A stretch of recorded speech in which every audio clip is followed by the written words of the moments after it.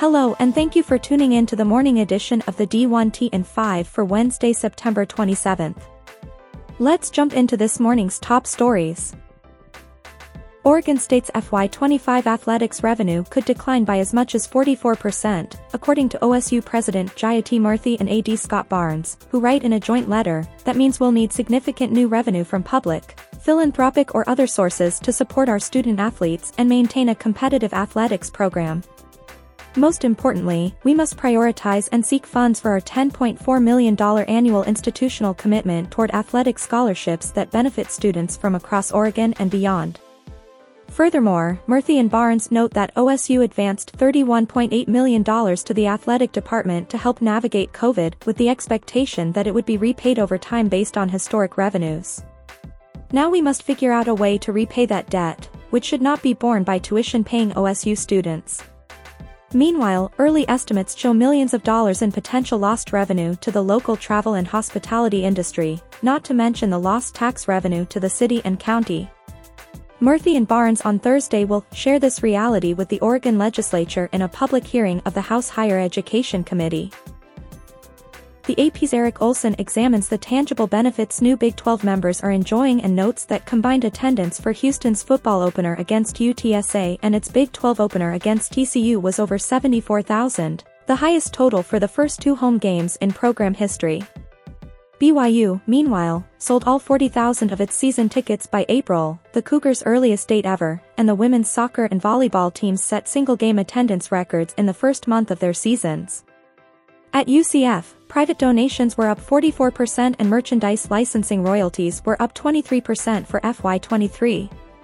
Houston Deputy AD and CRO Garrett Classy stating, "Our fan base has operated with a little bit of a chip on their shoulder these last 28 years, so I think there's just general excitement to be back."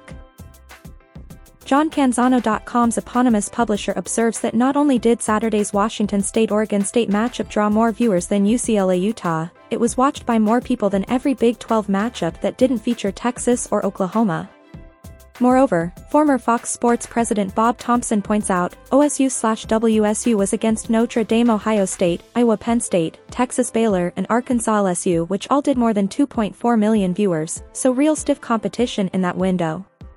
Canzano subsequently notes, Thompson was hesitant to draw any sweeping conclusions without a larger sample size, but it amounts to a nice Week 4 win for the embattled Pac-2 schools.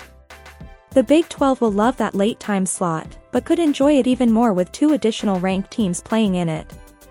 In fact, based on 2024's new conference affiliations, the Big 12, number 10 Utah and number 24 Kansas, and Pac-2, number 16 Washington State and number 19 Oregon State, would have the same number of top 25 ranked teams. Dave Campbell's Texas football writer Mike Craven chronicles Sam Houston State's path to FBS. Bearcats AD Bobby Williams has been planning for this move since shortly after his arrival in Huntsville in 1982, the year after the football program moved from NAIA to D2. He tells Craven, "If we build it, the FBS will come." That's the approach we took. We had to be best in class and compete at a high level, and then we were able to build out from there. We're fortunate that the university saw enrollment growth. In fact, enrollment has doubled from 10,000 in the 80s to a projected 28,000 by the end of the decade, and Craven observes, from capital campaigns to our two status to bringing on a medical school, Sam Houston has geared up to be a major university while the football team marched up the ladder.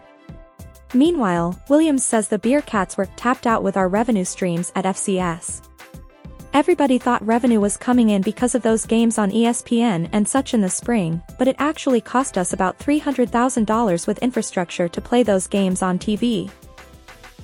Illinois State no longer expects to see any of the $3 million that former Redditus Labs CEO Aaron Rossi pledged to the athletics department, according to WGLT's Ryan Denham, who cites recently released documents obtained via a FOIA request. The newly released records show ISU's top fundraising officials conceding Rossi's pledge would not be fulfilled. ISU VP for University Advancement Pat Vickerman wrote to one of his top deputies January 16, 2023, that Rossi's gift should be closed out, and that the Rossis should not be invited to any events for a high-dollar donor recognition group known as the 1857 Society. In response, fundraising staff said they would write this pledge off, the email records show. Thank you for tuning in to the morning edition of the D1.ticker for Wednesday, September 27th. We'll see you back here this afternoon.